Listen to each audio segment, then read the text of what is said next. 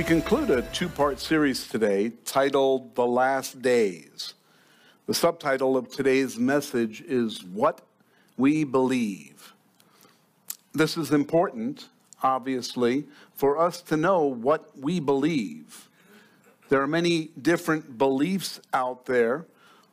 Last week we talked about why we believe, and then we went over a few of the scriptures that led us to understand how Israel is the key to what we believe. We believe it because God has fulfilled all his promises with the nation of Israel, and he brought Israel back into their land in 1948. And so that's why we believe, because he has proven himself over and over through these prophecies. If Israel didn't return back to their land, then there's no point looking for the rapture. Because without Israel, the future prophecies are not going to be fulfilled. It first had to have Israel come into the land. And then when God brought them into their land and established them again, the prophecies were all fulfilled that brought us to this date, today, where we know there is nothing else that needs to be done before the rapture takes place. That's important for us to recognize. So then we can be prepared. Now, there are many out there that have a preterist viewpoint. There are more than 50% of the churches in the country that call themselves Christian that have a preterist viewpoint. Preterism believes that all prophecy was fulfilled before 70 AD. That's what preterist means. It means the past. And so all prophecy was fulfilled in the past. I am not going to talk about preterism throughout this message, because why focus on the lie when we can focus on the truth? And so that's the important thing. Don't focus on the counterfeit. Don't focus on the things that people try to tell you and then you have to argue it down. You know why you can't argue with them? Because they're wrong and they don't know it. People that believe in evolution are wrong, and they don't know it. Science is the study of facts. And if you can't test whatever it is that you believe, then it remains a theory. In our schools today, they teach evolution as a fact, not as a theory. Yet, there's no test. There's no evidence for evolution. There are some Christians, and I hope not you, but some Christians that believe that God used evolution to create everything. That's impossible. Because if God used evolution to create everything, then that means that there was life before Adam and Eve. What were they under? What laws were they under? What rules were? It's impossible. The Bible is either true or it's fairy tales. And the reason we know it's true is because the author of the Bible lives within us. And so we know it's true. And see, that's an important thing, because we have a small flock. We don't have hundreds of people. If we had hundreds of people here, I wouldn't be able to make that statement. But I know each of you personally in one way or another, and I know that you believe Jesus Christ is the Son of God. And I know that you have accepted Jesus Christ. If you haven't accepted Jesus Christ as your Lord and Savior, raise your hand. Okay, good. So we're good. I want to get that out of the way right now. Okay, this is really important. And while I'm taking it lightly, it's not a light thing to take. This is the most important decision anyone makes in their entire life. So, we start there. And I'm not going to argue from any other viewpoint except the scriptures. Preterism thinks everything took place before 70 AD. That's why they're wrong. They believe Revelation took place before 70 AD. If you read the book of Revelation, you would know that's not true. Because if those things happened before 70 AD, we wouldn't be here. The earth would be completely destroyed, and there wouldn't be any life, really. Okay, it would just be really messed up, and we would know it. History would tell us, but that isn't what happened. They believe that it was a local event that just took place in Israel. Well, that's not what Revelation says. It's a worldwide event that everything is affected. So there is no reason to even entertain the ideas of preterism. So what is the evidence for the rapture? What scriptures do we have? We have lots of scriptures. Here's the thing. I can't go over all of them, because it would take about 6 months of Sunday studies to get through every single one of them. But I will focus on the primary ones. There is a sheet with all of the scriptures that I'm going to talk about today. There'll be a sheet of every scripture on the back table. You can grab that on your way out. So we begin by looking at why the rapture is the next event in end times theology here. Jesus tells us in Revelation 3:10, because you have kept my command to persevere, I also will keep you from the hour of trial, which shall come upon the whole world to test those who dwell on the earth. The whole world will be tested. That is the 7-year tribulation period. The whole world will be tested. But he says, because you kept my command to persevere, I will keep you from the hour of trial. He's keeping us from what's going to take place. Where is he keeping us? Not in Hawaii, not in some secluded place, not there. He's keeping us with him. He's taking us out of there. We're going to be kept. Paul explains this in 1 Thessalonians 1:10, how Jesus will deliver us. He says, and to wait for his Son from heaven, whom he raised from the dead, even Jesus, who delivers us from the wrath to come. Jesus will deliver us from the wrath to come.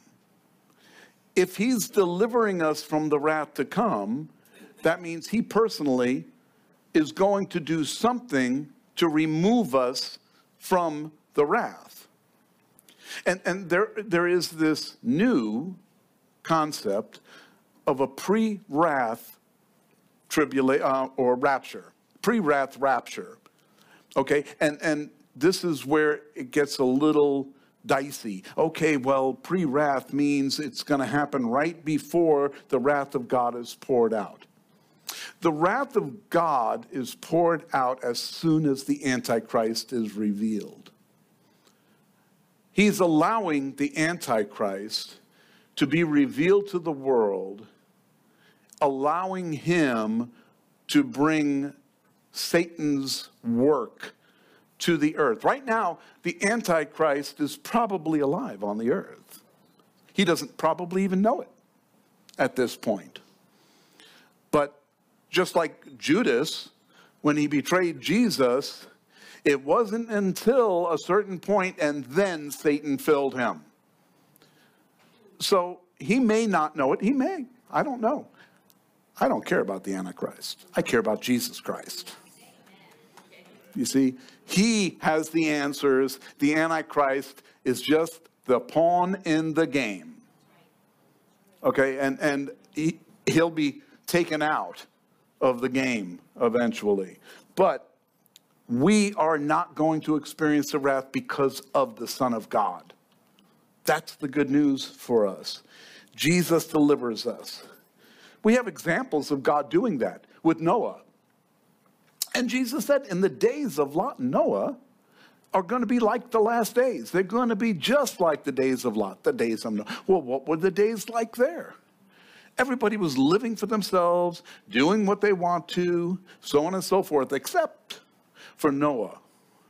And, God saw that Noah. Now, when God says that he was perfect in his generations, that doesn't mean that Noah was a perfect man, but perfect in his generations, it implies that his bloodline was pure. You see, the rest of the world, the bloodline had been corrupted because of these animals that had left their domain. We're talking about demons, and this is all in Genesis chapter 6, and they saw the women on the earth, and they started having relationships with the woman on earth. They started bearing children. The DNA was corrupted. This was Satan's plan. Corrupt the DNA now. By the time Jesus comes, DNA is all going to be corrupted. He's going to have corrupt DNA. He's going to have sinful DNA. Okay, so that was his plan. How did it work out? Not good. Because there was Noah. Noah was the man God had preserved for such a time as this. And then he put him in an ark. And our ark has a name. His name is Jesus. And see, and Lot, he was removed before Sodom and Gomorrah were destroyed. Now, we can make the relationship, Sodom and Gomorrah, they were homosexual, there was a bunch of homosexuality, that's how come they were destroyed and so on and so. Yes, we can make that, but here's the point. Evil and removing people from me. Now, if you remember the story of Lot, he wasn't exactly top of the line, as far as his beliefs and his walk. But I think part of that was just because he was related to Abraham, and that's what actually saved him, was the fact that Abraham was his covering. Now, this is Old Testament. So if your mom and dad are Christians, that doesn't make you a Christian. That's the difference. We aren't living by laws now. We are living by the grace that has saved us through faith in Jesus Christ. That's what saves us. And so that's where we need to be focused as we share with others. We don't have to tell them, hey, you know what? You're a stinking liar. You're going to hell. But if you stop lying, does that mean they go to heaven? No. Without Jesus, no one goes. So it isn't about the fact that we're all sinners, every one of us. So it's not about the fact that we've reached perfection. We haven't. We won't, not for a long time. Well, could be tomorrow. Because when Jesus comes, he's going to complete the work that he started in us. And we will be perfected. That's what complete means at that point. Perfected in Jesus Christ. That's the good news. Okay, let's get back to wrath. Not that we want to focus on wrath, but in 1 Thessalonians 5:9, Paul also wrote, "For God did not appoint us to wrath." Who's us? Believers. Okay, he's not talking about the whole world. He's talking about believers. God did not appoint the church, Christians, to wrath, but to obtain salvation through the Lord Jesus Christ, who died for us. You see, the gospel message is right there. Salvation is in Jesus Christ, and only those who accept salvation through Jesus Christ will avoid the wrath. That whether we wake or sleep, we should live together with him. So whether we die or whether we are alive when when Jesus comes, Paul thought Jesus was coming in his day. Paul thought that Jesus may return in his time. And even if Jesus doesn't return in your time, you're going to beat us. If you die before Jesus returns, you're going to beat us to the cloud, because the dead in Christ rise first, right? So, and then we who are alive. And so Paul actually thought that this may happen during his lifetime. We need to live as if it will happen in our lifetime, as every generation before this. They're not alive maybe right now, but you know what? If they were believers, they're with the Lord. To be absent from this body is to be present with the Lord spiritually. Their body's going to join them. How does that happen? Man, I keep thinking about that, because what if you got ate by a shark? Or part of you got ate by a shark, and how does he do it? Because he knows every cell.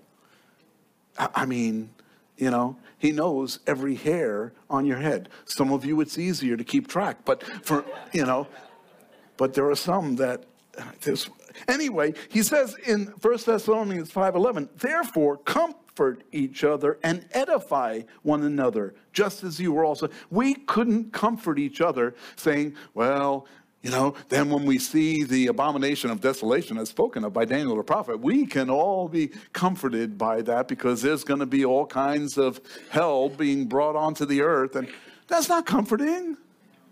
There's nothing comforting about that. But we can comfort each other with these words, because we're not going to be here. And we're not going to see it either.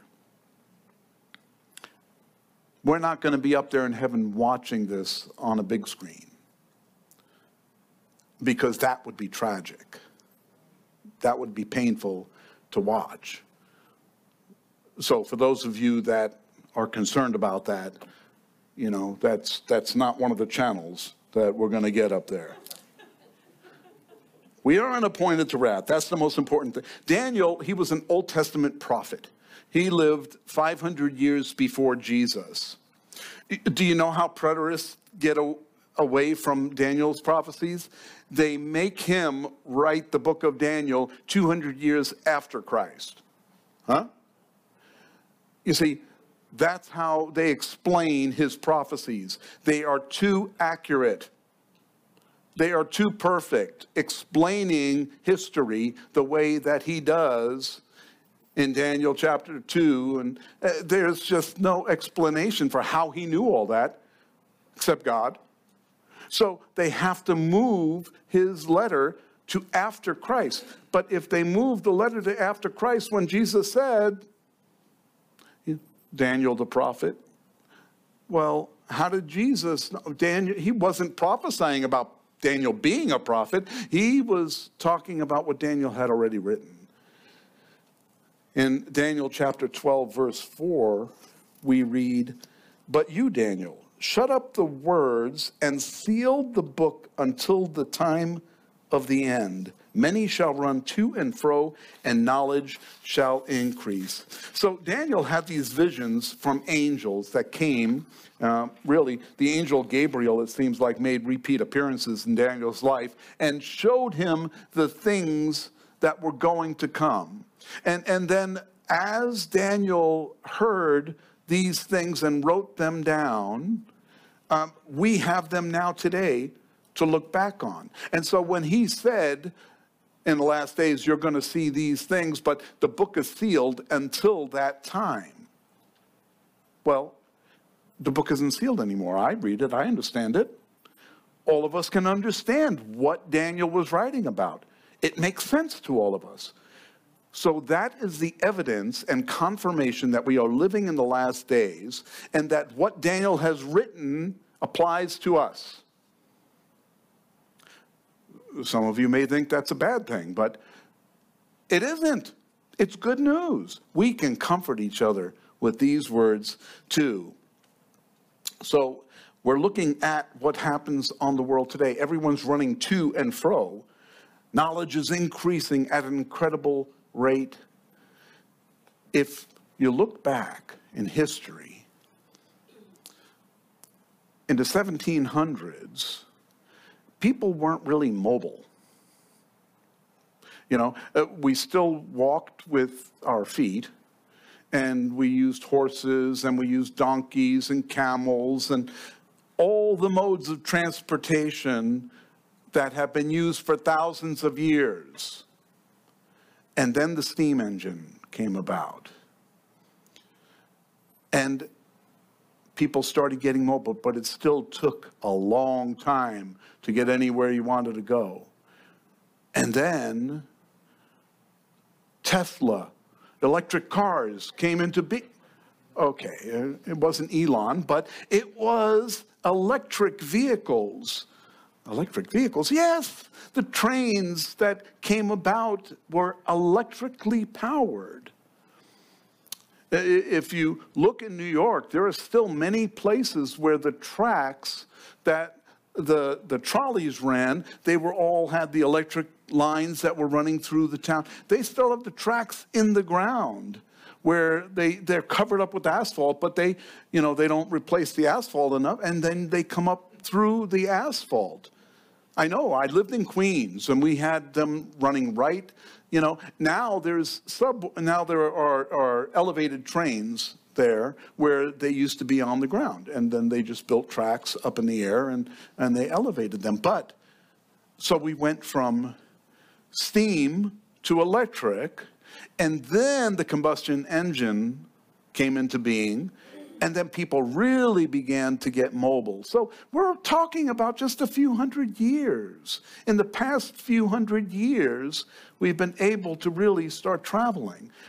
Up until planes were invented, commercial airliners, it still took weeks to get from one continent to the other, and now you do it in hours. Get on a plane, you're on the other side of the world. So this is reality. This is what Daniel's talking about. They're going to be traveling to and fro, and knowledge will increase at an incredible rate. Notice he didn't say wisdom. He said knowledge. And that's what we got. We got a bunch of knowledge, not a bunch of wisdom. How to apply that knowledge. So another prophecy that the angel Gabriel gave to Daniel in Daniel chapter 9, beginning in verse 25, says, "Know therefore and understand that from the going forth of the command to restore and build Jerusalem until Messiah the Prince, there shall be 7 weeks and 62 weeks. The street shall be built again, and the wall, even in troublesome times." And so here, Daniel is given this prophecy of the fact that everything will be destroyed. Well, it was. Babylon had come in and destroyed everything. Ezra started rebuilding the temple, and Nehemiah went and started rebuilding the wall, right?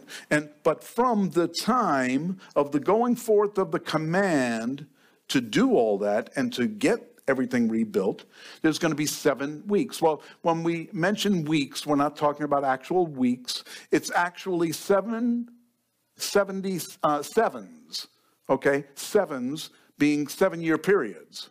Okay, so when we look at the first as 7 weeks is 7 sevens, which is 49 years.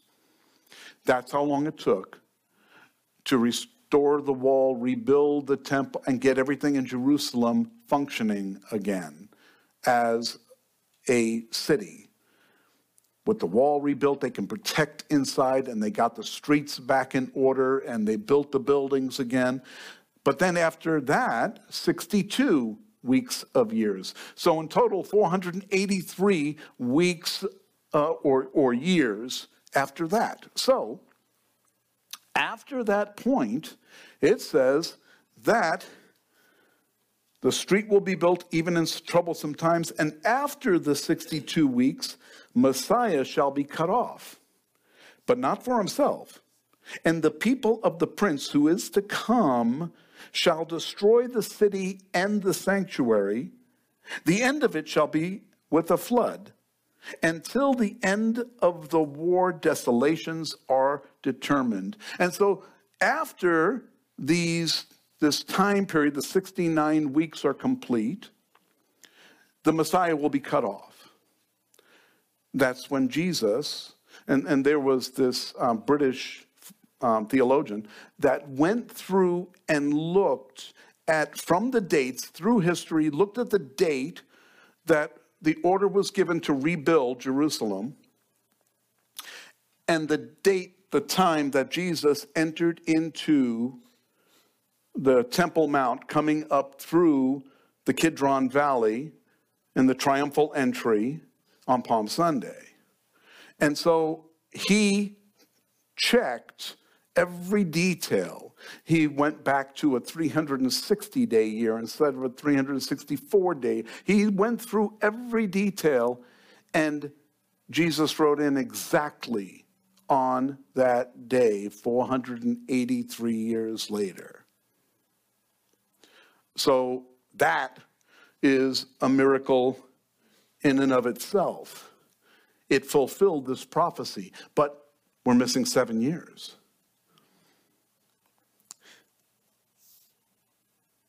Then he shall confirm a covenant with many for 1 week. Who's the he?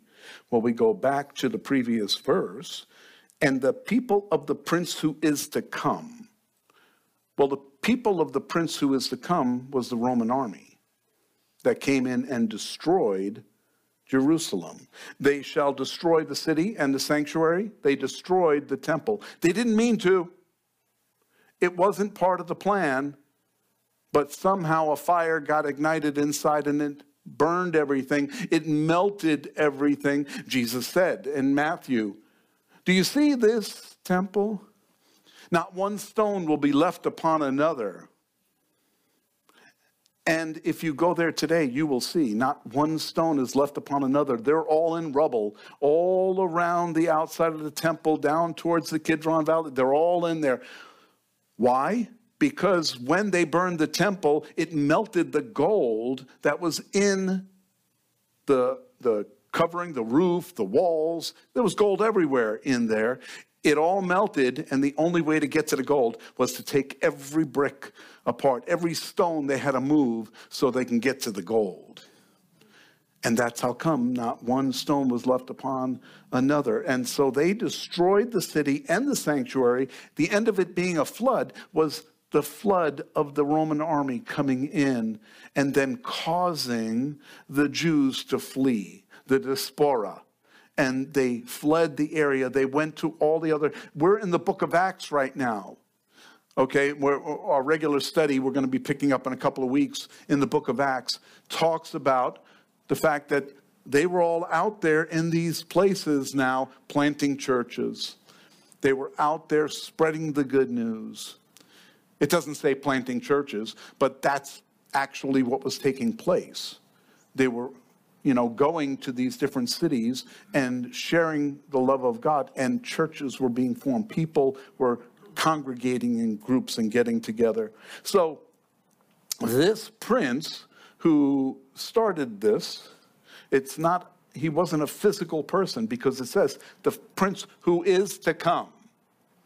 Okay, and so we know who that is. He's the Antichrist. He's Satan. He is to come. He shall confirm a covenant with many for 1 week. Okay, so there's a covenant that's for 7 years, and it's with many. So we, through implication, understand that means that there's going to be more than just Israel. Other nations are going to sign off on this and say, okay, we're good with this. We'll accept this. Here's my opinion. My opinion is the rapture takes place. Because the rapture takes place, Russia thinks, oh, now is a good time to go in and attack Israel. And Ezekiel 38 is fulfilled. In Ezekiel 38:4, God is prophesying to the ruler of these nations, to the ruler of this organization, and said, I'm going to put a hook in your jaw, and I'm going to turn you around and draw you into Israel. Those words are important. Turning you around. Well, what does that mean? It means they were headed in a direction away from Israel, and they were turned around and brought back into Israel. I believe the reason why they turn around and come back into Israel is because of the rapture. When the Christians are gone, who in this country is going to stand up for Israel? So once that takes place, Russia's going to say, there's no one that's going to stop us. We're going in. The hook in the jaw could very well be the oil that has been detected in the Golan Heights, the largest oil reserve in the world so far, larger than what Saudi Arabia has in the Golan Heights. Who does the Golan Heights belong to? Syria. What? Well, no, Israel won it in the war. Yes, they did. But as far as the UN is concerned, Israel is an occupying force in the Golan Heights. It legally belongs to Syria. That's how come Russia has been telling, you can read, this is current news. Russia, 2 days before they went in and attacked Ukraine, Russia wrote a letter to Israel saying, you need to abide by the original declaration from the United Nations. You need to move back to the borders. We recognize that land as Syria's. Well, now they can say, hey, Syria, we are going to take your land back. We want 50% of the oil. We're going to go in and we're going to take that land back for you.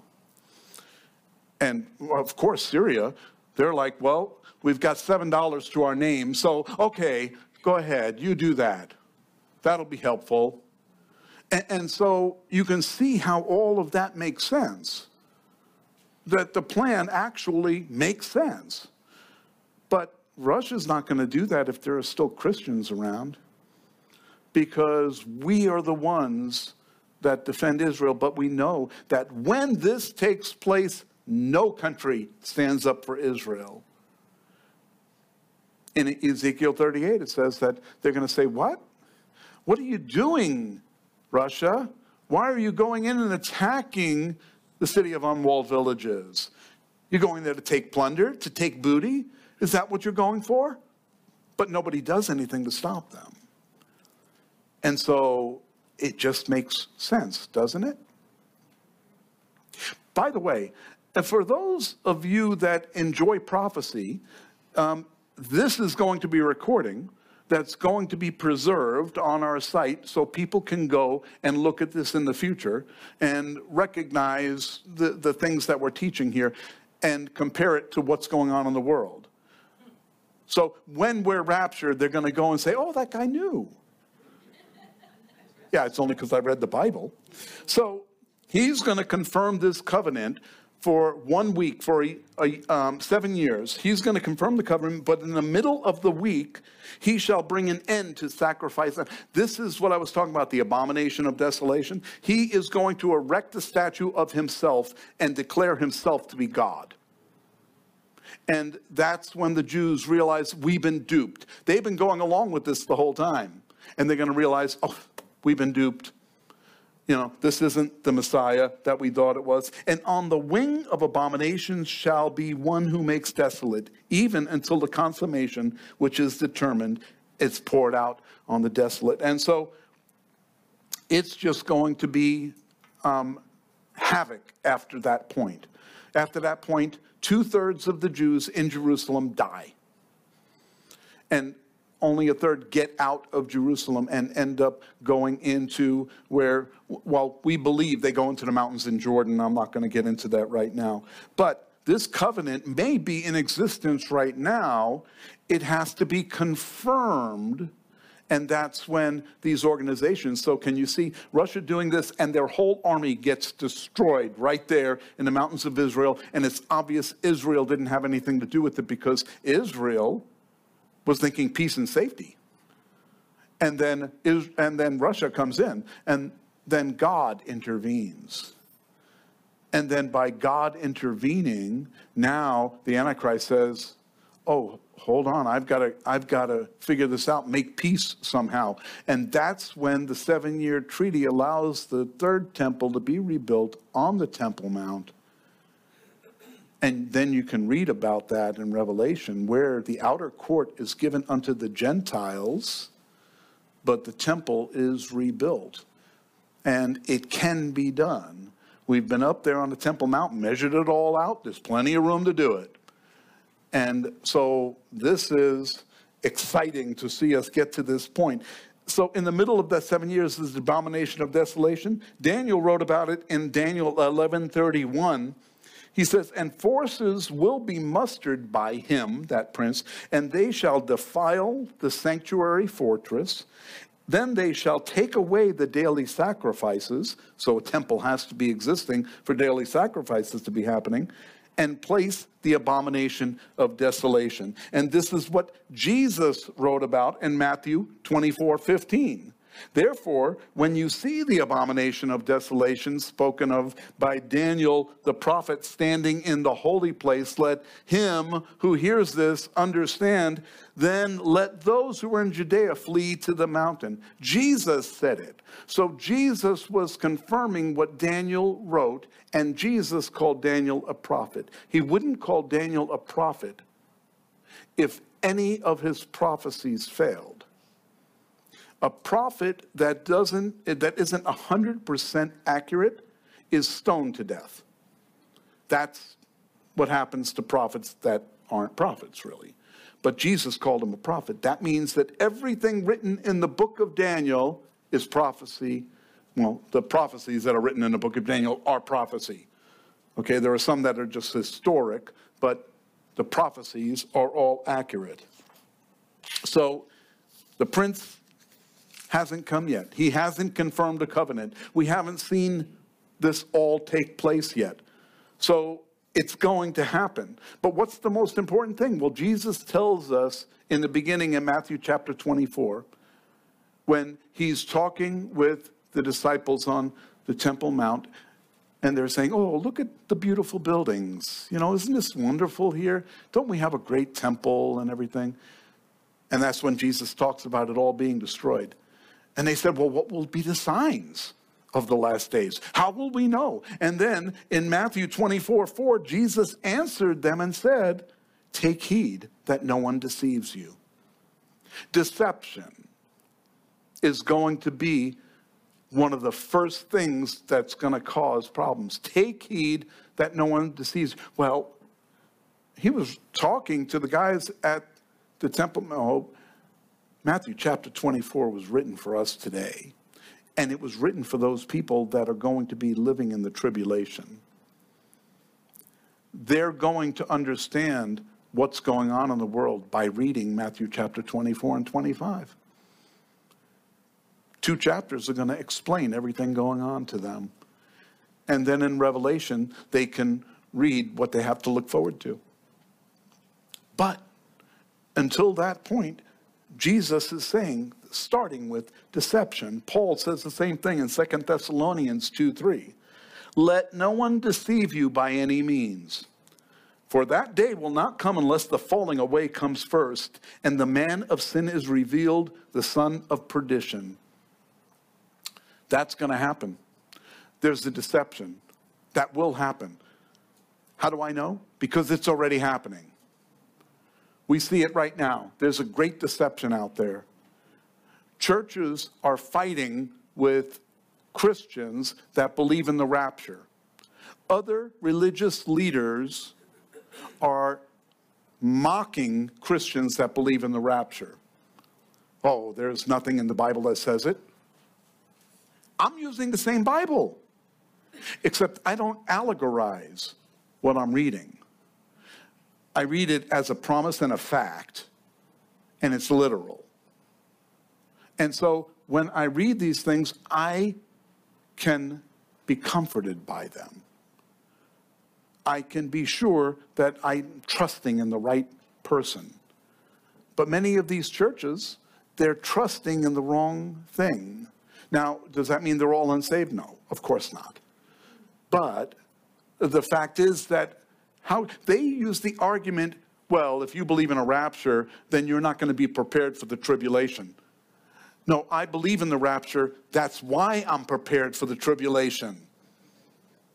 You see, and if someone comes and makes a statement and declares and confirms a covenant with the nation of Israel for 7 years, and I'm still here, and well, all of us are still, if all of us are still here, and if I'm still here, I'm going to say, oh my goodness, what was I doing wrong? Anyway, if we are still here and that takes place, then all of us are going to say, Antichrist. All of us will know at that point. But we can't know, because in 2 Timothy 4:3 it says, for the time will come, well, they will not endure sound doctrine. Okay, those are the people that they're according to their own desires and have itching ears. They're heaping up for themselves teachers, and they turn their ears away from the truth. There are those people out there, and then there are those people that believing in the truth, following the truth. And then in 2 Thessalonians 2:7, it says that the mystery of lawlessness is already at work. Are we seeing lawlessness in the world today? Now, Paul is writing this to the church, and he's saying the mystery of, so a lot of people take that as Paul is talking to them, saying the mystery of lawlessness is already at work there. But he's addressing the end times church. He's addressing those that will be alive in the end times, and the mystery of lawlessness is already at work. We see it every day. We see lawlessness out there. Not only is there lawlessness, there's no justice against the lawlessness that we're seeing in the world today. And by their own laws, they're not performing any kind of justice against those laws. They're not prosecuting those that are breaking the law. That's happening today. That isn't a far reach, is it? So it's already at work. Only he who now restrains, the he is capital. The reason why is because we're talking about the Holy Spirit restraining the lawless one. Restrains will do so until he is taken out of the way. He, the Holy Spirit, once again. So how is the Holy Spirit taken out of the way? Well, where does the Holy Spirit live? In us. So when he's taken out of the way, then the lawless one will be revealed, whom the Lord will consume with the breath of his mouth and destroy with the brightness of his coming. That's not happening the day after he's revealed. As a matter of fact, that's not going to happen for a while. Some people think, 7 years, and then he's going to be destroyed and so on and so forth. But he's released again after 1,000 years. That's another one of the preterist viewpoints, that there's no such thing as a millennium. Although in Revelation chapter 20, verses 1 through 4, it clearly explains that there is a millennium. But because when you allegorize things, they don't fit into your worldview. And so they believe the millennium started in 70 AD. I guess they don't know how to count. Mil means 1,000. Millennium is the annual account. It's years, 1,000 years. So it's very clear as to what's being spoken of here, but I digress. So Here's what's going to happen. We know it. And he can't be revealed until we are taken out of the way. And so once we're taken out of the way, he's revealed. In 1 Corinthians 15:51, we're told, behold, I tell you a mystery. We shall not all sleep, but we shall all be changed. In a moment, in the twinkling of an eye, at the last trumpet, for the trumpet will sound, and the dead will be raised incorruptible, and we shall be changed. The dead are raised, and then we are changed. We don't have to wait to die. We're going to be changed from these bodies into better bodies. Perfect bodies. Yes. Bodies that can endure heaven. See, right now these bodies can't endure heaven.